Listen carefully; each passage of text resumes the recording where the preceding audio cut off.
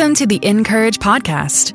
Each weekday, we meet you right where you are as one of our 30 writers shares what's going on in her everyday life and how God's right in the middle of it all.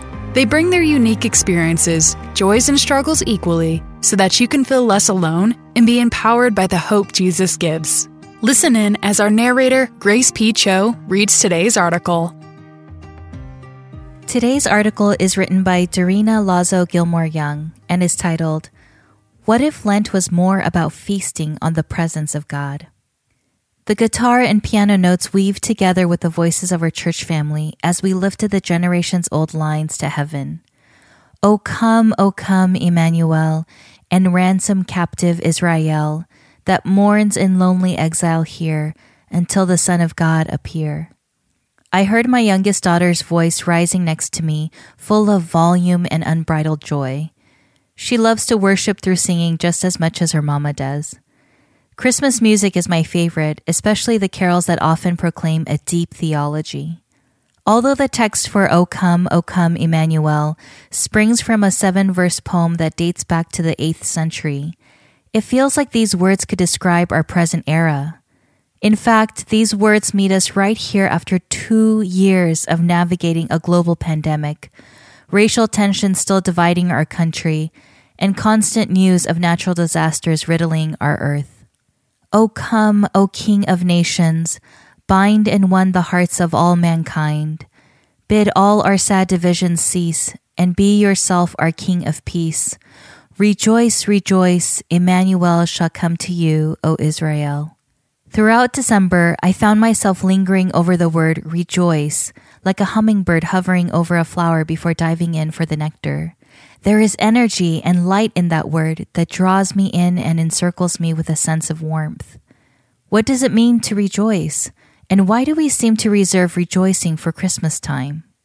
In January, I chose rejoice as my word of the year for 2022 and began a treasure hunt through the Bible, paying attention to this word. It's everywhere, by the way, and not just in the passages we traditionally read in December. After just a little digging, I quickly discovered rejoice is often connected with words like joy, gladden, exult, triumph, or be merry. The prefix re means again, going back to how something was before, or repetition.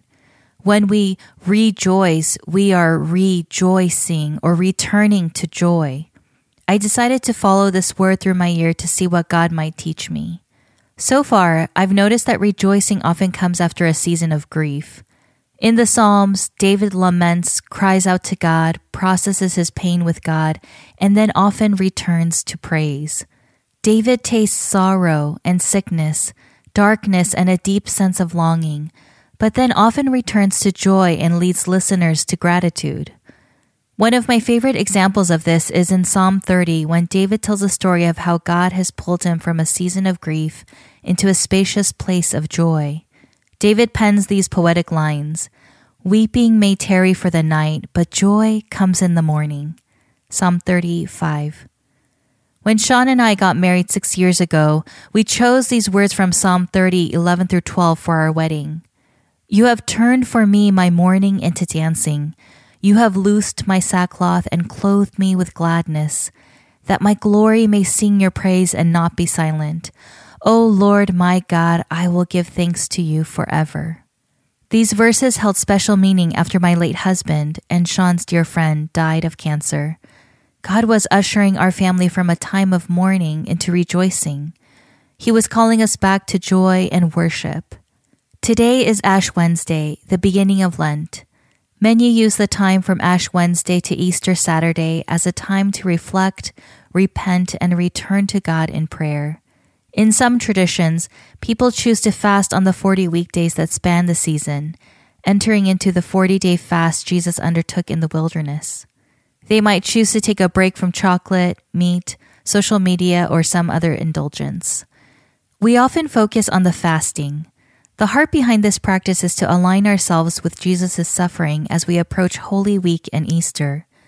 We deprive ourselves to delve deeper into connection with God, but sometimes we get distracted by the fasting itself. At least I know I do. What if Lent was less about fasting and more about feasting on the presence of God?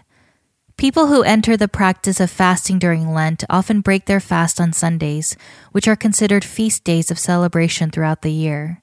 Like the ebb and flow of ocean waves, there is a rhythm of fasting followed by feasting. This year, I'm taking a different approach to Lent.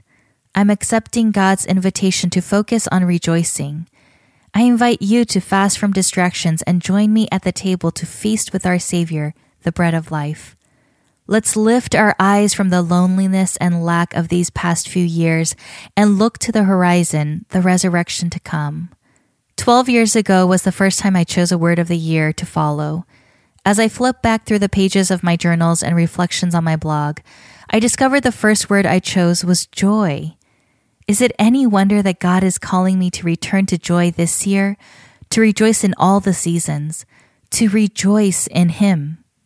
Perhaps it's time to turn the chorus of that familiar Christmas carol into a celebration song anticipating Easter.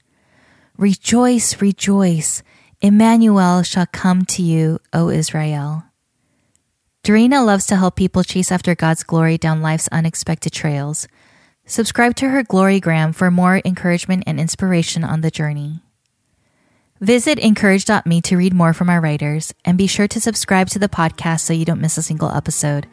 We'd also love to connect with you on social at Encourage. Did you know that the season of Lent starts March 2nd?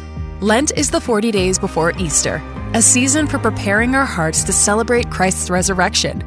We have the perfect book to guide you this year, Journey to the Cross by Encourage writer Mary Carver. To learn more and download a free sample, visit encourage.me/podcast and click on Journey to the Cross. The Encourage podcast is narrated by Grace P. Cho and brought to you by Dayspring, makers of your favorite cards, books, and gifts. Visit them today at dayspring.com.